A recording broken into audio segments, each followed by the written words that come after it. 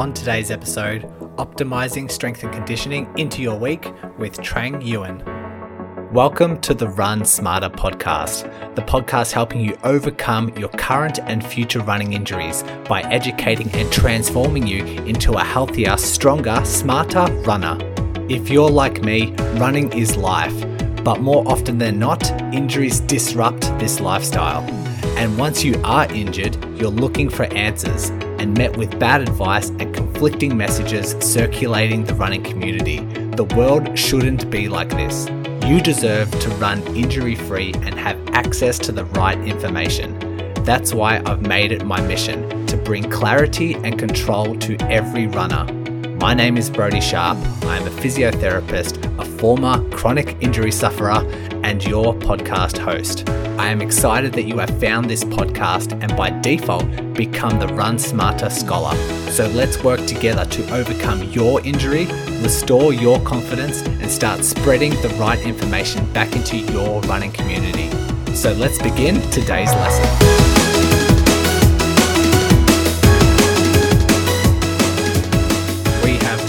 So much on today's episode. Strength and conditioning seems to be a really popular topic, and so I just try and keep delivering, trying to tweak the topic a little bit more. And when I'm good mates with Trang, we've been following her on social media for a couple of years now, probably about a couple of years. And when I was just chatting with her, she kind of specializes or has this niche in kind of high-end strength and conditioning, like if you want to improve your performance. And yeah, you'll see in a second when she talks about her background and her career, she does work with those elite athletes, focus on endurance athletes, but then works with anyone under the sun. And because she loves that end stage strength and conditioning, it'd really be nice to get her insight into how to optimize your strength and conditioning throughout the week. I think by this stage, hopefully you know that strength and conditioning is good for any runner, any endurance runner, to help improve performance. And if you are injured, we definitely know what strength and conditioning can do for rehab. So if you are injured or not injured, you're going to take so much away from today. We're going to look at how to integrate it within your week, how far away or how we can integrate it in with your running sessions, whether we should do it further apart, if so, how many hours, if so, what days, what exact exercises Trang recommends, what dosages she recommends, and then just a couple of ways you can tweak your program if you're doing your strength training 2 or 3 times a week to improve your running performance. She has some excellent insight in just ways you can tweak things here and there to optimize and get better performance, which is what a lot of us are trying to achieve.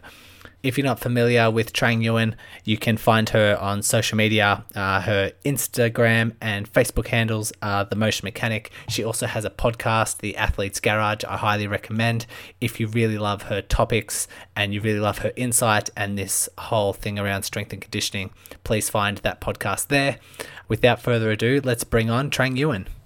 Trang Nguyen, I am pumped to get you on to discuss strength and conditioning. I think I've had a couple of strength conditioning episodes in the past, but it seems that when it comes to the Facebook followers and people who follow me on social media, they're constantly asking questions around strength training and trying to get some clarity because everyone has like a slightly different take. And I love your work and love the message you're giving out and the quality, the value that you're delivering. So yeah, thanks for coming on to the Run Smarter podcast. Thanks, Brodie. Thanks for having me on. I'm also super excited to talk about this topic. I mean, it's a big topic of mine that I love to talk about. But also, like you said, I'm always talking about strength and conditioning on social media. And then I think that I've said something like 30 times, but then there's still going to be people who haven't seen it. So yeah, definitely always great to recap and to talk about it more.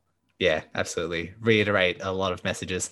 Let's start with your background. If people aren't familiar with you, can you talk about your qualifications, your career, and this kind of strength and conditioning interest that you have? Yeah, for sure. So, hey everyone, I'm Trang. I started off if we go back right to the start, I actually started off as a personal trainer, and I was a personal trainer even before I was a physiotherapist. So, I worked as a personal trainer right through uni while studying, did my master's of physiotherapy. And then when I graduated, I started doing kind of both, doing physiotherapy and personal training. Then from there, went into strength and conditioning, which is, I guess, kind of like one area of personal training, maybe an expansion of it, where I started to actually niche a little bit more into endurance athletes because that's what I do. That's what I enjoy. It's what I'm interested in. So, yeah, now I do a combination of both, working with endurance athletes, like so runners predominantly, some triathletes, to help them with their injuries, to help them with their strength and conditioning. But I also really consider myself quite broad in what I do because I have a really, really big interest in psychology as well. So, looking at that side of things to help with high performance. And I'm actually going back to uni in 2 weeks' time now for the first time in a while. So we'll see how we go. And I'm actually going to do a master's of nutrition. So, yeah, I consider myself working in quite a broad way to help people achieve high performance and really achieve their potential. It seems like you're delving into a lot of different areas that help complement one another. And yeah, the mindset and psychology, that psychological side of things is definitely a big factor if you're working with elite performers or endurance athletes. And then the seems like the nutrition side is just a perfect combination. So well done for continuing to boost your knowledge in different areas. And I'm going to start off with a good question. It's kind of going to be hard to answer with a generic answer, but for a non-injured recreational runner looking to increase their performance, like I know a lot of recreational runners, that's what the goal that they have is to increase their performance. How would you typically, what would you typically consider a strength and conditioning program to look like, or how it can weave into their general week so they can still increase performance but still maintain their same running mileage?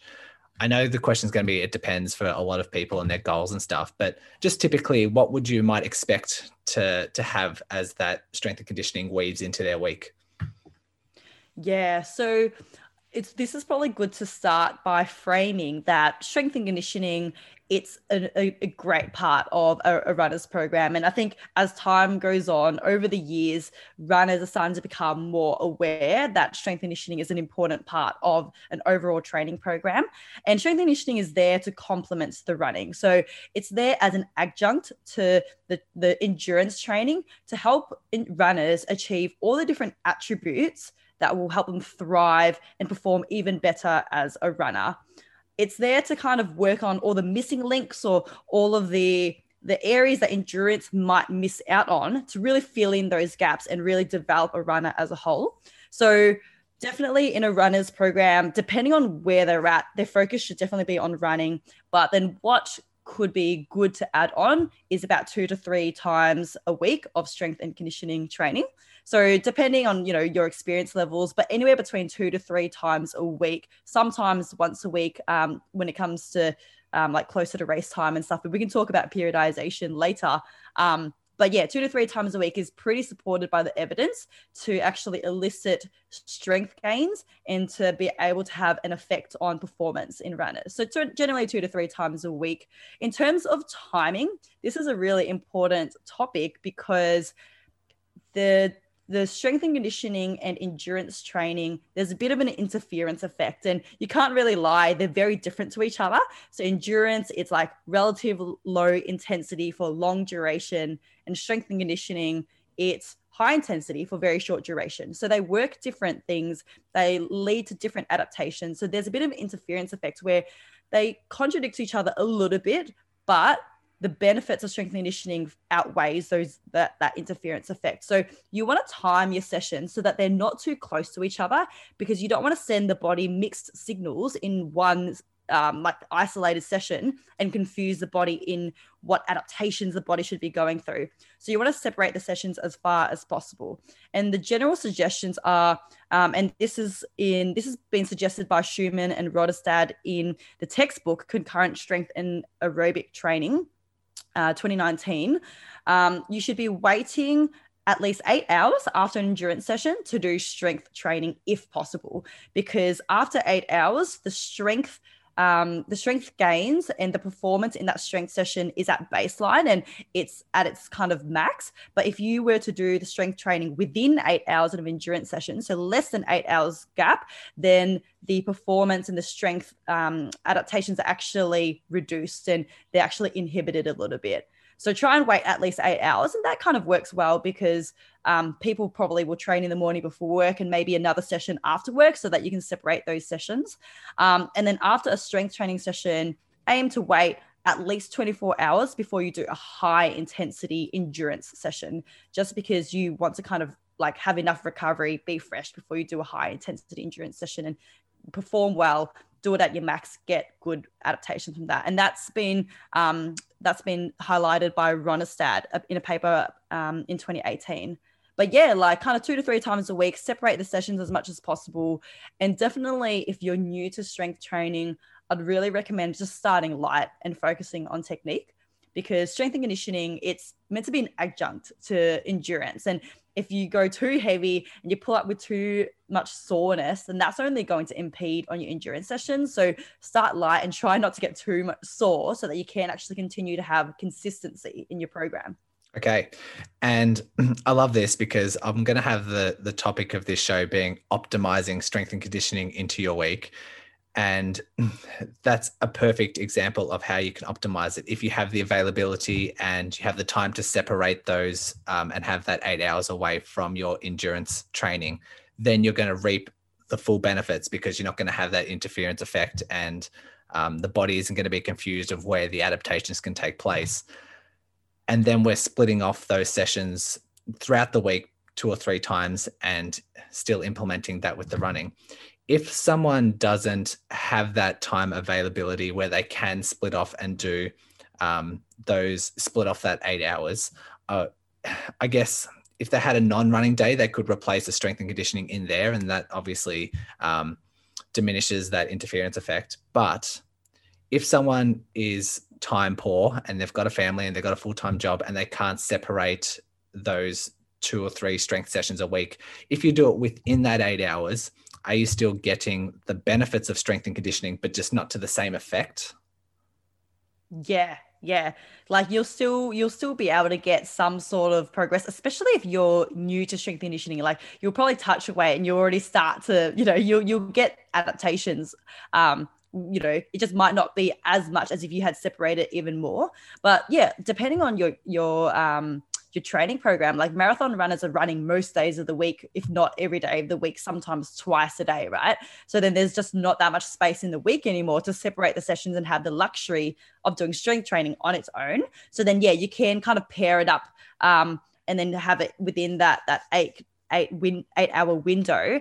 Maybe pair it up with an easy endurance session so that you're not super duper fatigued. Like if you were to do a speed track session and then do strength and conditioning within 8 hours, and you'll find that your performance will be diminished significantly. So try and like match it up so that you can kind of still have energy to focus on the strength and conditioning. And if it's an easy recovery run, then it's kind of like, you'll be able to still fit that in that 8 hours. Perfect example and a really good answer, because I think trying to get a lot of recreational runners to do strength training is a bit of a barrier because sometimes they don't like doing strength training. And if you were to say that they need to be 8 hours away to get full benefit, they might just have oh no, I can't do that, I don't have the time. Then they're not going to do it in the first place. And I think just encouraging them to get started, and everyone has their easy running days. So that's a perfect example. Most people should have their recovery days.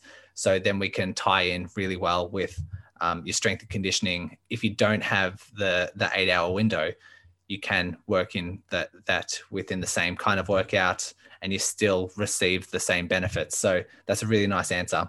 And I'm actually impressed with the Facebook group members and people who are contacting me and reaching out, because I once thought that a lot of runners are very hesitant to do strength and conditioning, but I'm now getting a lot of runners recognizing the benefits, and they're doing like either some home stuff or heading to the gym when they can, and recognizing that it is, like you said, a complementary thing to enhance their running because they love their running. They want to reduce their risk of injury. They want to perform, and they just recognize the strength and conditioning as an important factor for that.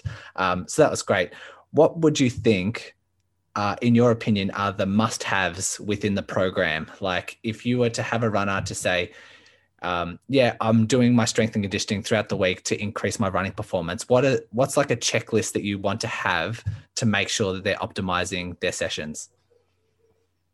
Yeah, so first and foremost, I'd be looking at exercises that work the relevant muscle groups or the specific muscle groups that are used in running. So, of course, the must haves are definitely leg exercises because we want to be strengthening the legs to improve performance, and then to make sure that they're strong enough to tolerate the forces of running and to manage injury and all those things. So, the four main muscle groups used in running would be the quads, the glutes, the hamstrings, and the calves. So I'll make sure that there are exercises for all four of those muscle groups. There are a few great exercises, like say squats and lunges, where they're working like a few of those muscle groups in one exercise. So it becomes more bang for your buck. It becomes more efficient, which is awesome. But yeah, definitely those four muscle groups. Calves, especially, they're the muscle group that work the hardest out of all of them again. So make sure you've got, a decent amount of calves in your training. And then on top of that, the core as well. The core isn't really a primary force developer in running. You're not using your core to push off the ground or anything, but it also has a really big role in kind of being the stem of how your body moves. You've got your limbs, your legs that kind of come off the torso, and the torso is like that central kind of grounding point of your entire body as you're running along. So you really want to have some sort of core exercises in your training program as well.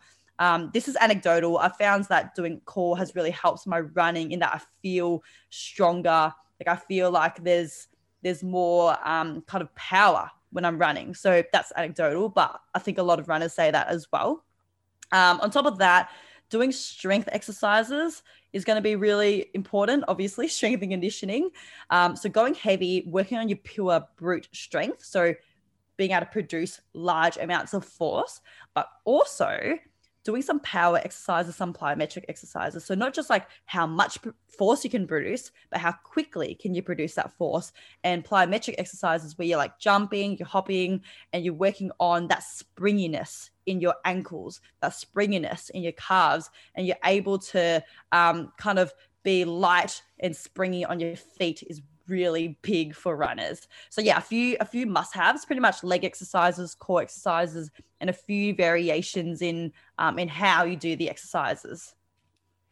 Okay, fantastic. And when it comes to the core, I think when it comes to the exercises, like for a specific exercise, you did mention squats, you did mention lunges.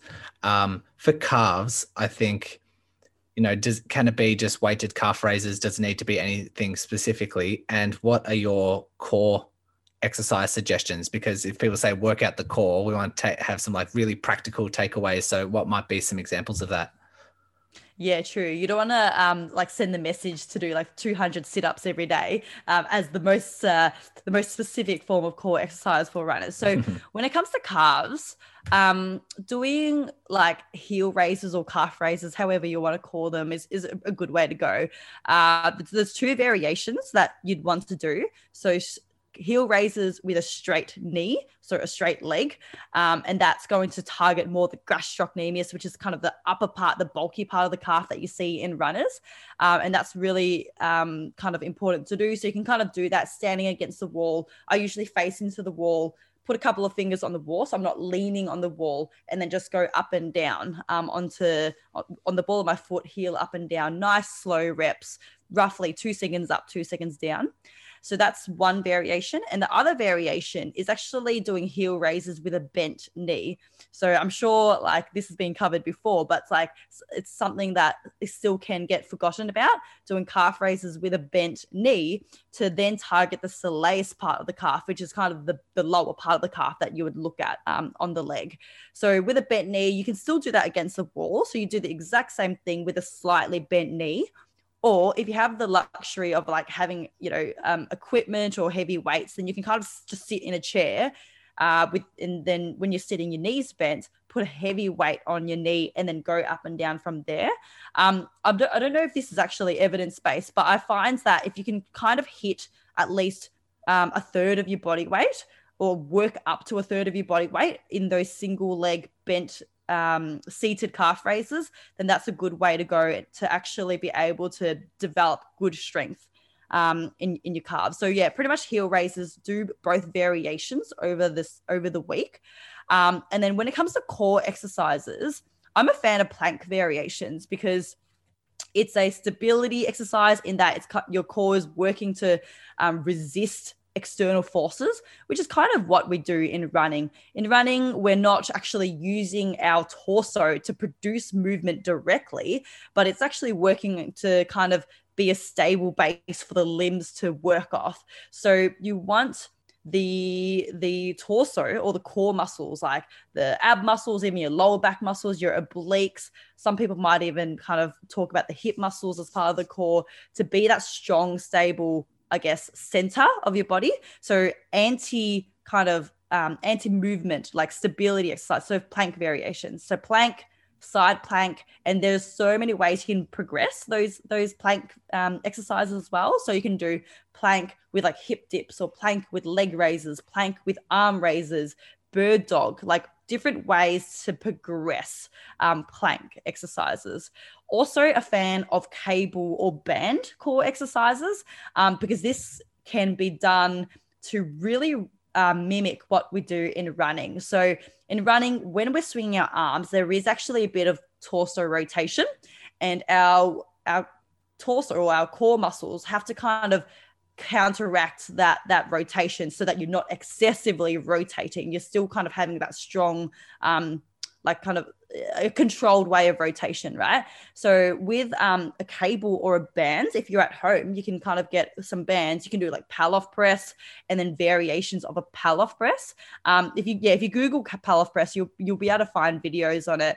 It's essentially an anti-rotation exercise, and then you can do kind of like banded oblique twists where you're holding the bands or the cable and you're rotating. So then you're also working that rotation aspect, which is really Just quickly chiming in here to let you scholars know, I have just updated my 5-day injury prevention challenge.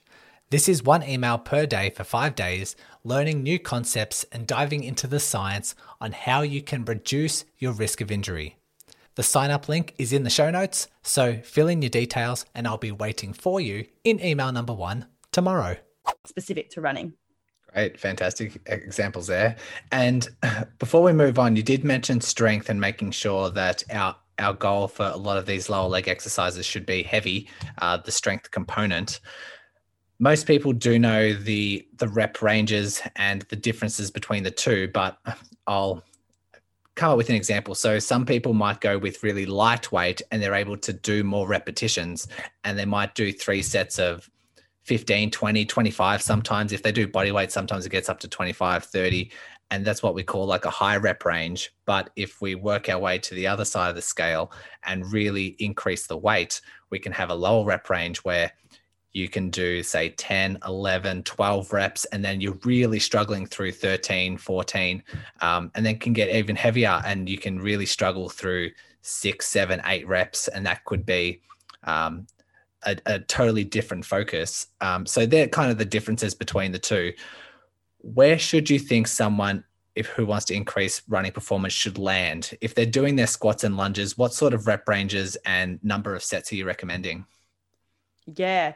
So according to the evidence, anywhere under 15 reps is considered strength and is actually effective for runners. So even if you do a set of 15 reps where you get to the 15th rep and you're pretty much done, you don't have that much more in the tank to keep going for heaps more, then that's actually still going to be effective for performance improvements through improving your running economy, so improving your efficiency when you're running.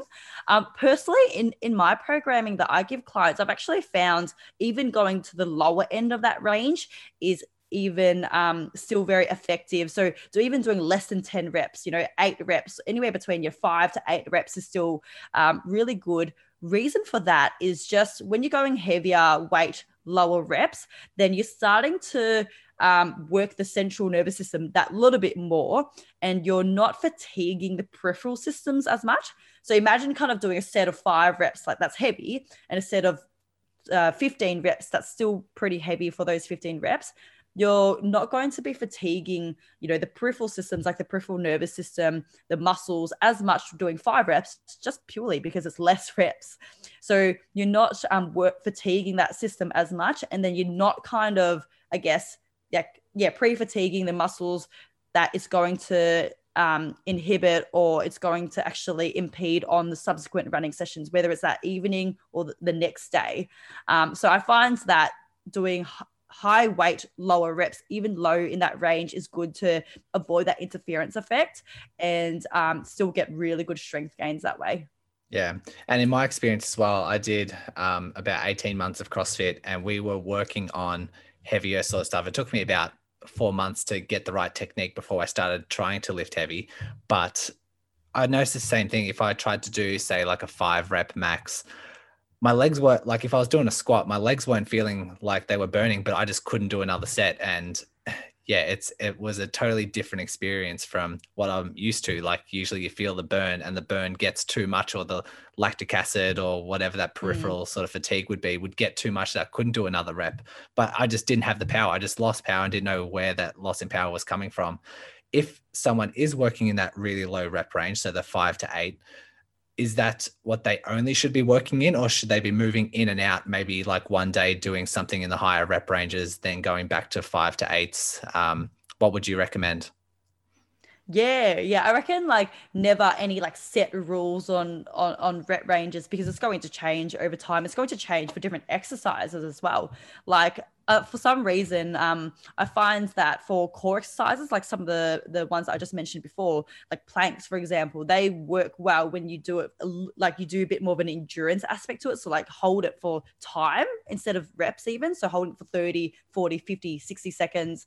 And that works well. And then it's totally going to depend on the training phase as well. Because like, I mean, runners don't officially have an off season, but if you don't have any races coming up, you might have a bit more luxury of time and kind of just space to work on your strength and work on technique. And then you might be able to do like higher reps. And then maybe towards like getting closer to races, you might go to lower reps and just like kind of conserve your energy almost. Like don't spend too much time working and doing too many reps. So yeah, and lighter weight at the start, especially for beginners, right? Like when you're learning technique, you want to be able to have that practice. You want to have that skill practice. And the more reps you do, the more ingrained that movement pattern is going to become. So then if you're like learning a new exercise, maybe doing 5 reps isn't enough. Maybe you want to do 8, 9, 10, 11, 12, but it's a relatively lightweight because you're learning that exercise, not to build strength strictly, but more as a movement, like a skill acquisition focus in those sets. So yeah, it totally would change. Yeah, and it's a nice segue into my next question around if someone was preparing for a marathon and they wanted to perform and they recognize the importance of strength and conditioning. Is there any general guidelines in terms of how often they should be training at the start of their marathon preparation? And as we get closer to that race day, should we be changing the frequency? Should we be changing the intensity of our strength and conditioning? And as we want to prepare as best we can for that race? So this would be what we I mentioned before as like periodization, which is kind of like changing, the program throughout the year depending on races to make sure that the runner, or you as a runner, you peak at the right time. It's kind of like I always use AFL as an example. So if you're in Australia, you'll get this, but AFL has a very clear off season. It's got a clear pre-season. It's got a clear like in season, then final season, right? Or like kind of finals stages. So then the athletes are all going to be training in specific ways over those phases to peak at their final season or final stage. So when it comes to marathon running, and this is a good example, or even like ultra, where runners are doing so much running, and this is where they're running for most days of the week, if not every day. So pretty much you'd want to start, if off season, right? Even before they start their marathon program, they might be doing 2 to 3 sessions a week. And then as you go through marathon training season, I find that like you can still kind of fit in maybe 2 sessions a week. You don't need to be doing 3 anymore. Depends how long your sessions are and things like that. But 2 is still is a really good number to continue to develop strength.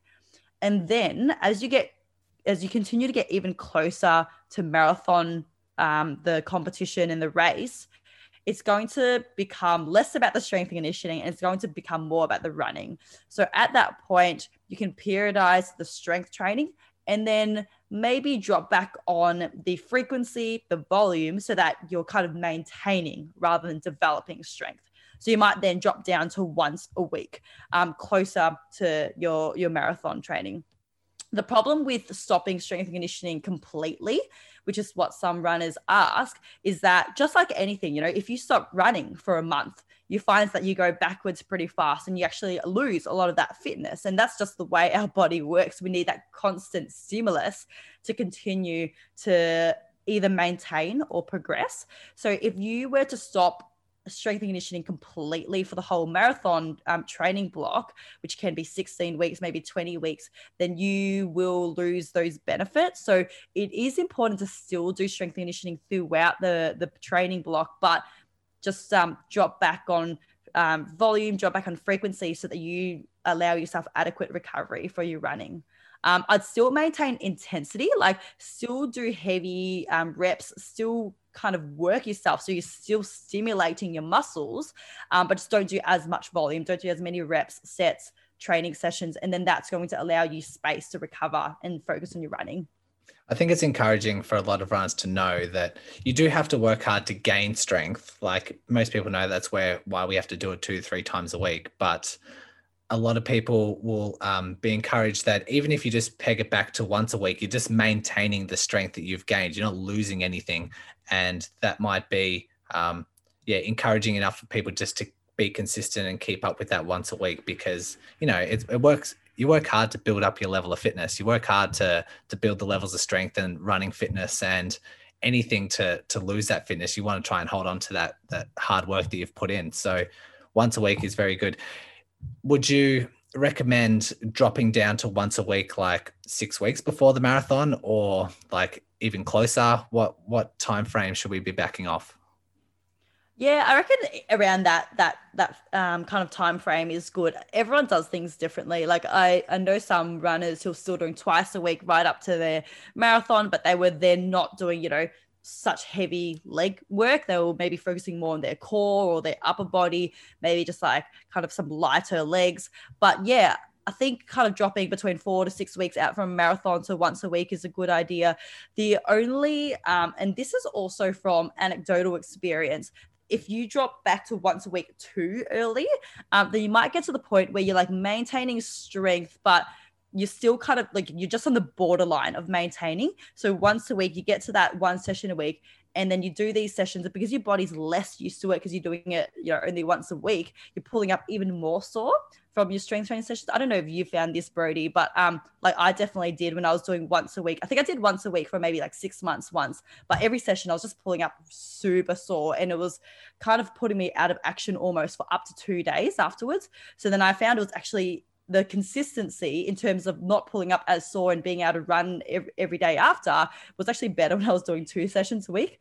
What's your experience been with that? Yeah, I think every time that I do a strength session, and if I introduce something new, I'm sore for days. And I don't know if I experience DOMS more than the regular person, but I'm knocked out for 2 or 3 days. If I just started doing weighted lunges, maybe 5 weeks ago, I'm like, yeah, let me start working on strength and conditioning. So I got some heavier weights to start doing lunges, and my quads and my hamstrings and my glutes were sore for probably 4 or 5 days.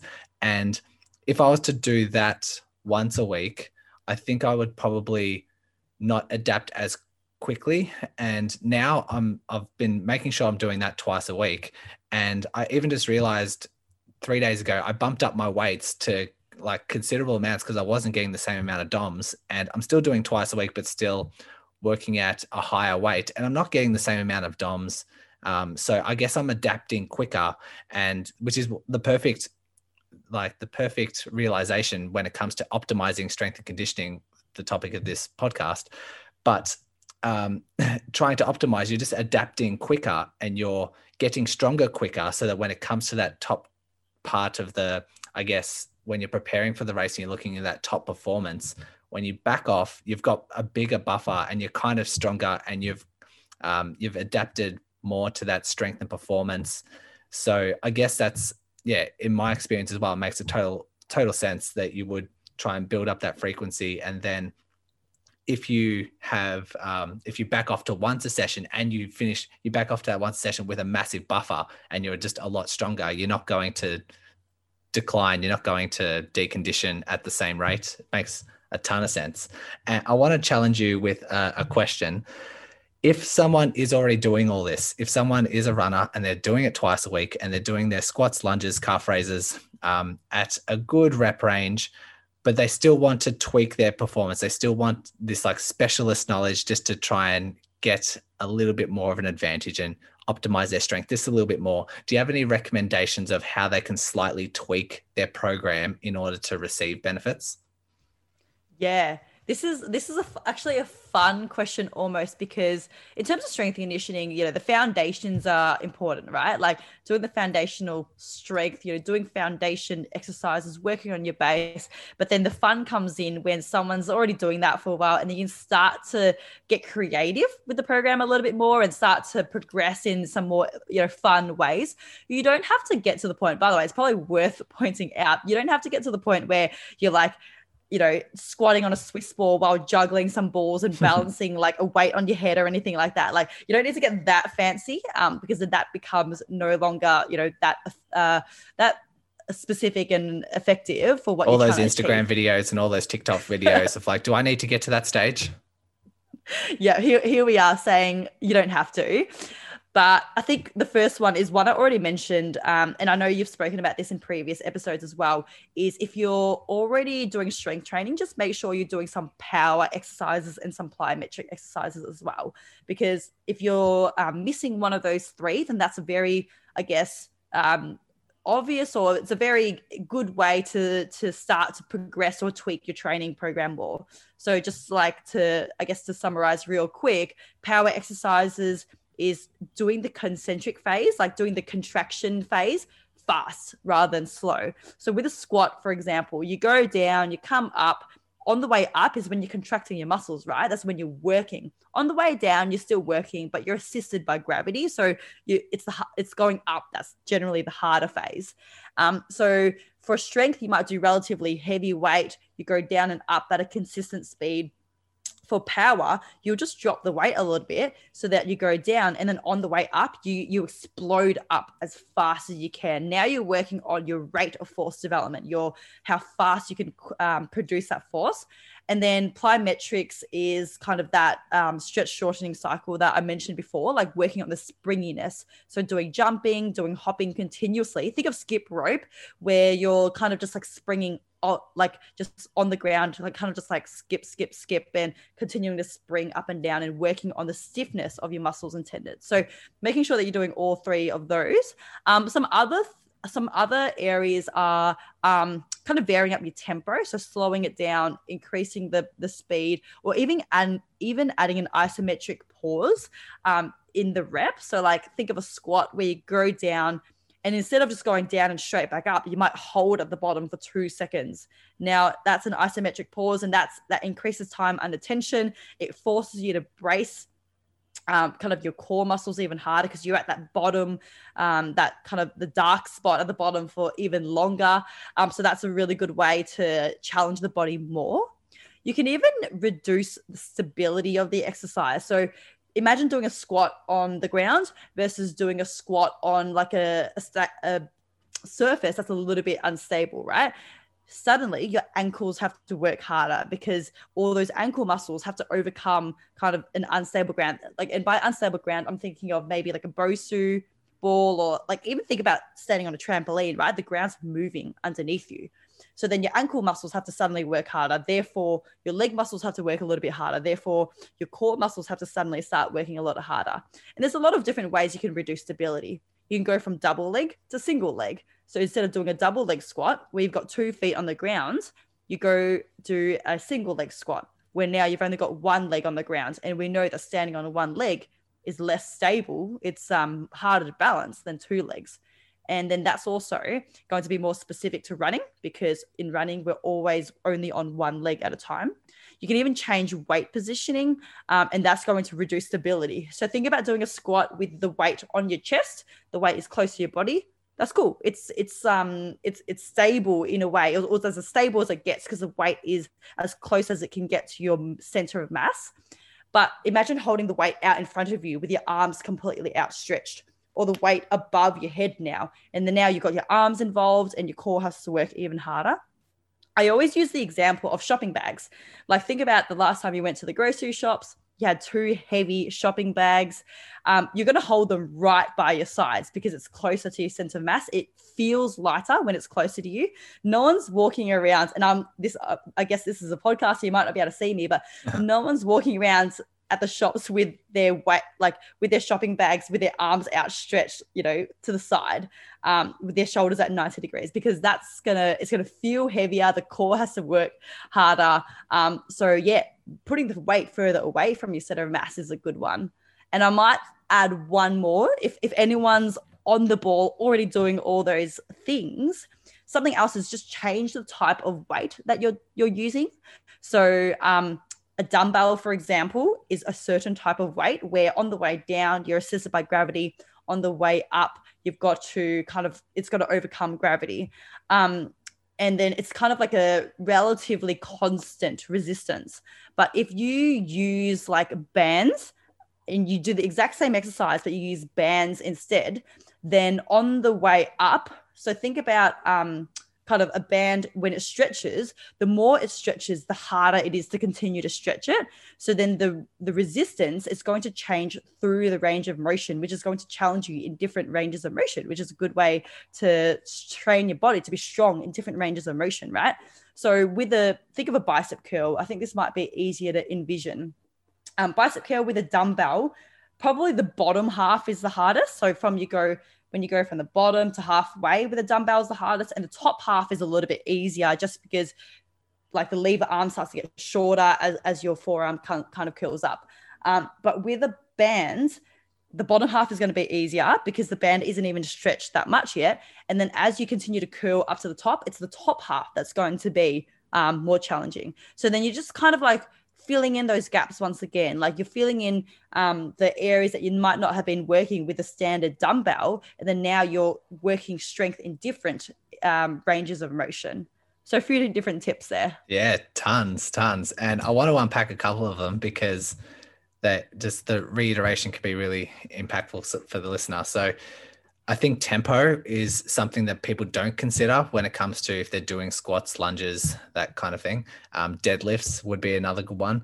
But when it comes to adapting muscles and tendons for producing force and just the tendon adaptation, I think that slow eccentric phase that you're talking about, followed by a fast concentric phase, has been shown, like when you talk about that rate of development, shown to adapt the tendons and the muscles a lot quicker. So perfect for runners who have to constantly have that force production. So it might just be as simple as slowing down that eccentric phase. If we're thinking of a deadlift, when the bar's still at the hips, when you're going down in the deadlift phase, slowing that down a little bit more, maybe by a couple of seconds, but then on the up phase, trying to make sure that there's a little bit quicker and there's a little bit more power involved in that. And that might involve reducing the weights to start with and then working on a bit of power to see that the body can adapt, because if you do that same amount of weight that you usually deadlift and you try and do it a bit quicker, that is an enormous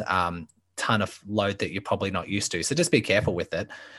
So that's just a really nice little tweak that someone can do. It's just changing their down phase and their up phase. And then you also mentioned the single leg stuff. And I always recommend someone incorporate some kind of single leg work so that they can isolate or identify if there's any differences from right to left. And I think if people do a lot of double leg stuff, if they do a lot of double leg, say squats, they can get away with a few like weak links or any like missing, a few like a weak knee or a stiff ankle or something.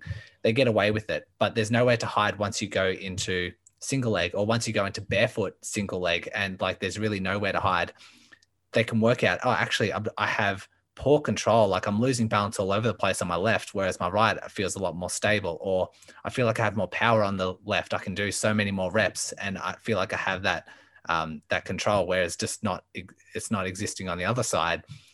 That could just be that can highlight a lot of weak links for a runner. So always important that we do some sort of single leg work. Very important. And then that pause that you're talking about at the end or halfway through that movement. So if we're doing a squat at the very bottom of the squat, I think when people go through the movement, they don't recognize the importance of, like, if they don't pause, they kind of have like a little bounce or a little recoil that makes that coming up a lot easier. Whereas if you try and do, say, a push-up where you start at the top and then you quickly do a push-up, if you try and do that same thing where you don't have that recoil at the bottom and you go all the way down, you pause for a second, then you come back up, you find your muscles working so much harder because they need to regain that momentum. And that can be just a little tweak that you can do in order for the muscles to work harder. So really love those tips. We were talking last week when after I was interviewed on your podcast, and you were mentioning something around the feel of a muscle and whether we should be feeling for burn or we should be feeling for a muscle activation. And you had a really nice take on it, and I want to hear your opinion and share it with everyone else. When we're doing our workouts and we're doing our squats and lunges and calf raises, what's our ideal aim? What should we be recognizing? Should we be feeling exhausted by the end? Should we be feeling a muscle burn? What are you educating your clients to feel during the exercise? Yeah, this is probably a good one to talk about because this is going to be real practical to remember for runners doing their strength training. A common question that I get when I actually start with a new client is, I haven't been getting super sore after my sessions. Like, is the strength training working? Am I even getting stronger if I'm not getting sore? And the answer to that is you don't actually need to be getting sore. You don't even necessarily need to be feeling the muscles burn. Like you said before, Brody, like when you're doing lower reps, you might not even feel that burn. Like if you do an exercise for 20 reps, by the end, it's like burning, right? But if you do, 5 to 8 reps, you might not even feel that burn. So then, the question is, what are you even looking for when you're doing these exercises? So first and foremost, the main thing that I would look at is good, clean technique and controlled movements. So clean technique, making sure your technique is kind of controlled. You're not really bouncing or trying to kind of spring up, and you're not kind of all over the place. And this is where it gets a bit more complicated because sometimes it's really hard to learn technique and get it looked at when you're doing it on your own. But that's going to be the most important thing, because if you're doing good technique and you're doing the movement in a controlled way, then you will be, whether you feel it or not at the time, the muscles will be working. Sometimes you don't even feel the muscles at the time, but then the next day you actually feel the DOMs. And that's just a example of showing you that you might not even need to feel it at the time for that muscle to be working. And sometimes sometimes you might not even feel the muscle working, but you're still able to do the movement. Like think about doing a squat. If you're doing a squat, you go all the way down, you go all the way up. You don't feel the quads working, but you had to get up, right? So the muscle had to work to get you to overcome that weight. And same goes for any other exercise, whether it's like planking, kind of hip bridges, calf raises. If you're doing it, then the muscle is going to be working. The other thing to look out for is just the fact that total workload, so the total amounts of like sets and reps that you do times the weight that you do, is going to be the biggest factor for how much strength you gain. There was a really good study that I actually looked at when I was like studying and like at uni, that looked at 2 training groups. One training group did 8 weeks of training with an initial kind of damaging bout of exercise. So they purposely tried to cause muscle damage. The other group did 8 weeks of training, but in the 3 weeks prior to those 8 weeks, they slowly built up, and it was like a slow, gradual ramp up protocol. So over the 8 weeks, both training groups did the exact same amount and total workload of training, but one did damaging exercise and the other one did non-damaging exercise. And by damaging, I mean muscle damage. So in terms of like the structure, there would be damage to like the extracellular matrix. There'll be damage to the muscle fibers. There'll be leakage of inflammatory like proteins and cells like into the blood, and then they feel that burn. They feel the muscle soreness. So that's what I guess we'd term as muscle damaging type exercise. And that usually comes from doing high reps, like going to failure, like really smashing yourself, right? But at the end of the 8 weeks, like surprisingly almost, both groups achieved the exact same amount of strength, and both groups achieved the exact same amount of muscle hypertrophy, so muscle growth in size. So that just shows that what was previously believed to be the mechanism for strength, like muscle damage, getting sore, like burning muscles, is not actually the mechanism for muscle strength, because both groups achieved the exact same results, but one group did it more slowly without getting super sore, and the other one got really sore. So yeah, really good example. If anyone's interested, the paper's called Flan, not called Flan, it's by Flan et al. It's from 2011. I can't remember the exact name of it. We can put it in the show notes if you guys are interested. Something about, no pain, no gain. I remember that was in the title. But yeah, you don't have to necessarily be super sore. You don't have to feel the muscles burn. You don't have to smash yourself and go to failure. But you can still definitely get strong. And Awesome. like we were saying before, because you guys are runners and running is your focus, and you want to have enough energy left over for running, you should try to actually not be getting super sore after your strength sessions. Good point. Very good point. We did mention plyometric exercises, and I just want to have a quick answer, maybe 2 or 3 examples of your favorite plyometric exercises. Yeah. Okay, cool. Pogo jumps / pogo hops. So it's kind of like skip rope, like just like constantly jumping. I think that's a really good starting point because it's relatively like, it's not really maximal. It's like kind of a relatively safe one to start with. And then I also like depth jumps or depth hops. So that's where you start on a step or you start on a box and you jump down. And then when you hit the ground, you bounce straight back up again. So then you do an initial jump, and then there's a rebound jump as well. And the main thing you're looking for is how much time you actually spend on the ground. You want to spend as minimal time on the ground as possible. And then on the rebound jump, you want to get as high as possible. So 2 different things that you're looking at. I reckon those two are 2 classic ones that I give. And there's variations to each of those as well, because you can start to vary the height. You can start to even use weights. You can start to add kind of multi-directional plyometrics. Like you can start to jump or hop forwards, jump or hop sideways. And yeah, there's so many different variations of those. So those are the 2 main ones that I'd use. Great. And I think even if people are doing this at home, I think like a skipping rope is nice just to have that constant recoil and, in that skipping action, which is working the calves, which we have already illustrated is very important as well. From a listener, Steve, he asks if you can't get to the gym at the moment, and you wanted to start some strength and conditioning at home, in your opinion, what is the most efficient, minimalist starter kit that someone can have at home where they can reap the benefits of strength and conditioning without having to buy a whole bunch of equipment? What would be your advice? What would be your opinion as just like a minimalist starter kit? This is a real relevant question. I don't know if Steve, was it? Yep.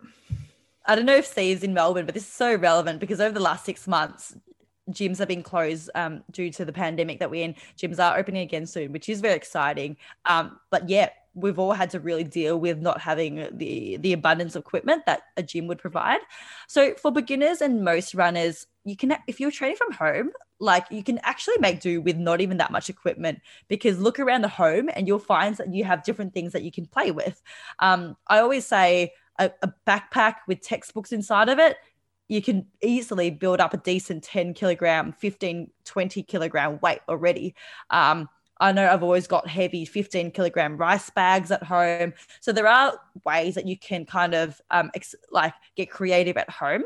If you do have a bit of if you do have a budget to get some equipment, the first thing I'd suggest is micro bands. So like kind of the small loop bands or resistance bands, like the big loop bands. They are so versatile. They're light, they're portable. You can bring them out to the playgrounds. You can kind of take them on a plane even. They're so great to use, and they're, in terms of financial investment, they're, the one of the most like kind of easy ones that you can get. If you even have a little bit more of a budget, the next step would probably be, I reckon, adjustable dumbbells. A whole set of dumbbells from not 0 kilograms, that'd be air, but 1 kilogram up to 20 kilograms. That can be like a lot of weight, a lot of space required, a lot of money required. But dumbbells these days, you can actually get adjustable ones where you have one dumbbell and you can actually adjust the weight and change it from anywhere between 4 kilograms up to 20 kilograms. I've got those at home. You just got 2 dumbbells, but they're adjustable. They're a bit cheaper, they're more kind of tight, space like efficient, they're not taking up much of space. So that would be the next one I'd go for after the bands, but I'd go bands first. They're super good. Yeah. And if the overall goal is for strength, like obviously with the bands, you don't have a lot of weight, but you can get some, like you said, a backpack, books and that sort of things. But bands can be really nice for power as well. Like if you get a whole bunch of bands, make sure they're strong enough. But if you do say crab walks or like jumps with a band around the knees or ankles and that kind of thing, that integrates a lot of power, which is another component that we need in our strength and conditioning anyway.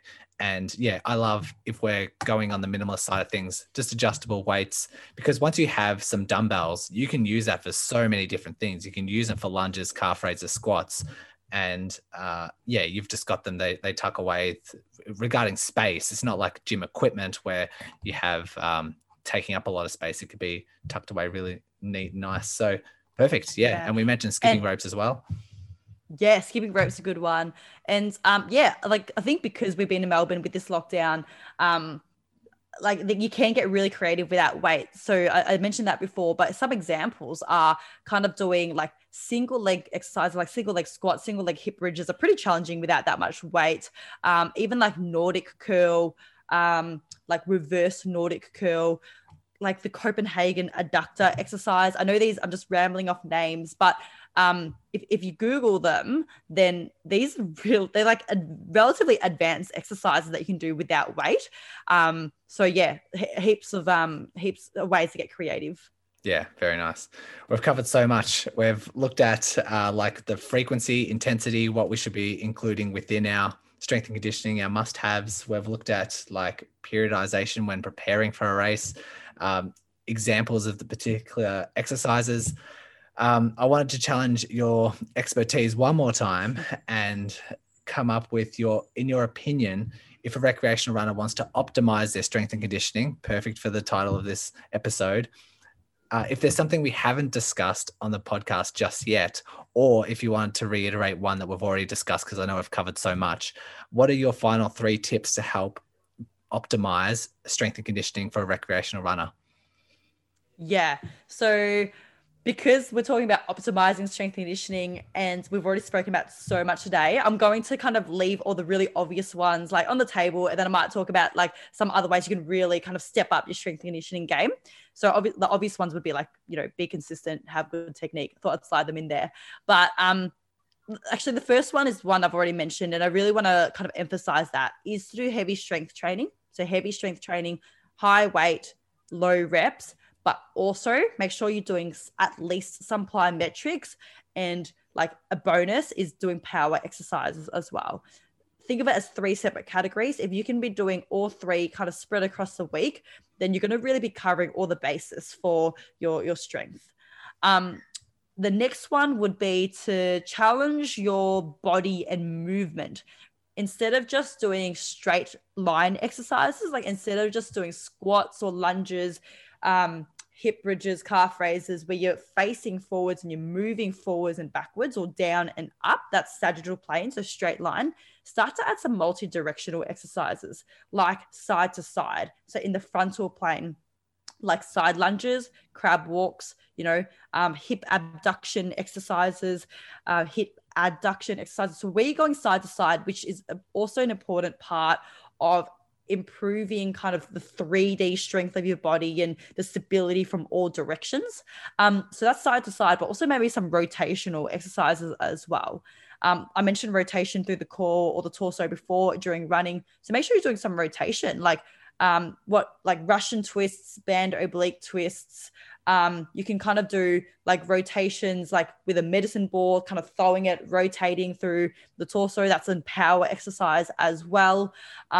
You can do, power press, which is anti-rotation, and even just do 2-in-1. So you can do squats, lunges, and maybe at the top of each rep or at the bottom of each rep, before you go on to the next rep, add a rotation through the torso.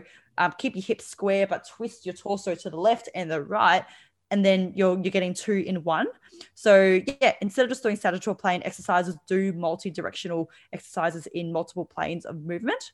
And the last one we haven't really spoken about so much today, but I know has been covered before on the podcast. So I'm sure Brody will be able to point you to which episode would be the basis of this, but really focus on targeted strength training and going into range. So you're getting strong in all ranges of movement, and kind of do that almost in place of excessive stretching and foam rolling, and letting go of the idea that you have to do so much of that, where targeted strength training into range can be just as beneficial for the same benefits, but more effective because you're getting multiple benefits out of it. Like you're getting strength and flexibility out of these exercises. You're getting stability out of these exercises. Whereas, say, for stretching, you might only be getting flexibility, but not the other things. So it's just like more effective, more bang for your buck.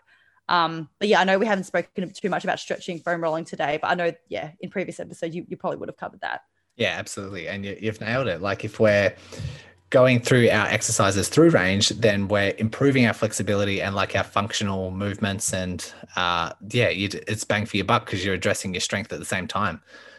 Brilliant. That's a perfect way of ending the podcast. And before we go, and if people are loving what you're saying, and I highly recommend people going to your podcast and your social media accounts, can you just maybe give them a bit of direction where they go for the Athletes Garage podcast, where they can find it, and your other social media handles?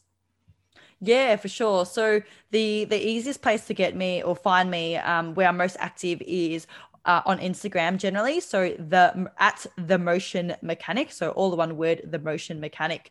And then the Facebook's the same name.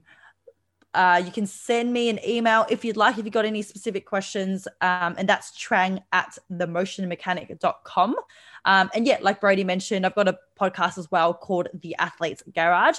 And keep your eye out, because I did interview Brody last week. So we did a really great episode as well on that. A few places if you do want to get in touch. All of those will be in the show notes, and I will add in that a couple of the papers that you mentioned in the show notes as well, if people want to go check those out. Trang, thank you very much for coming on. It was very insightful. I've learned a ton, and I just know the audience has as well, on a topic that is quite confusing for some, and just trying to find out if they are feeling like they're in control, just tweaks on how they can optimize. So it was a perfect episode. Thanks for coming on. Thanks, Brody. Had a lot of fun. Thanks for listening to another episode of the Run Smarter podcast. I hope you can see the impact this content has on your future running. If you appreciate the mission this podcast is creating, it would mean a lot to me if you submit a rating and review. If you want to continue expanding your knowledge, please subscribe to the podcast and get instant notifications when a new episode comes out. If you want to learn quicker, then join our Facebook group by searching the podcast title. If you want to take your learning to the next step, including injury prevention principles, injury-specific insights, and modules to boost your running performance, then head to our website by searching runsmarter.online and jump into our Run Smarter online course. Once again, thank you for listening and becoming a Run Smarter scholar. And remember, knowledge is power.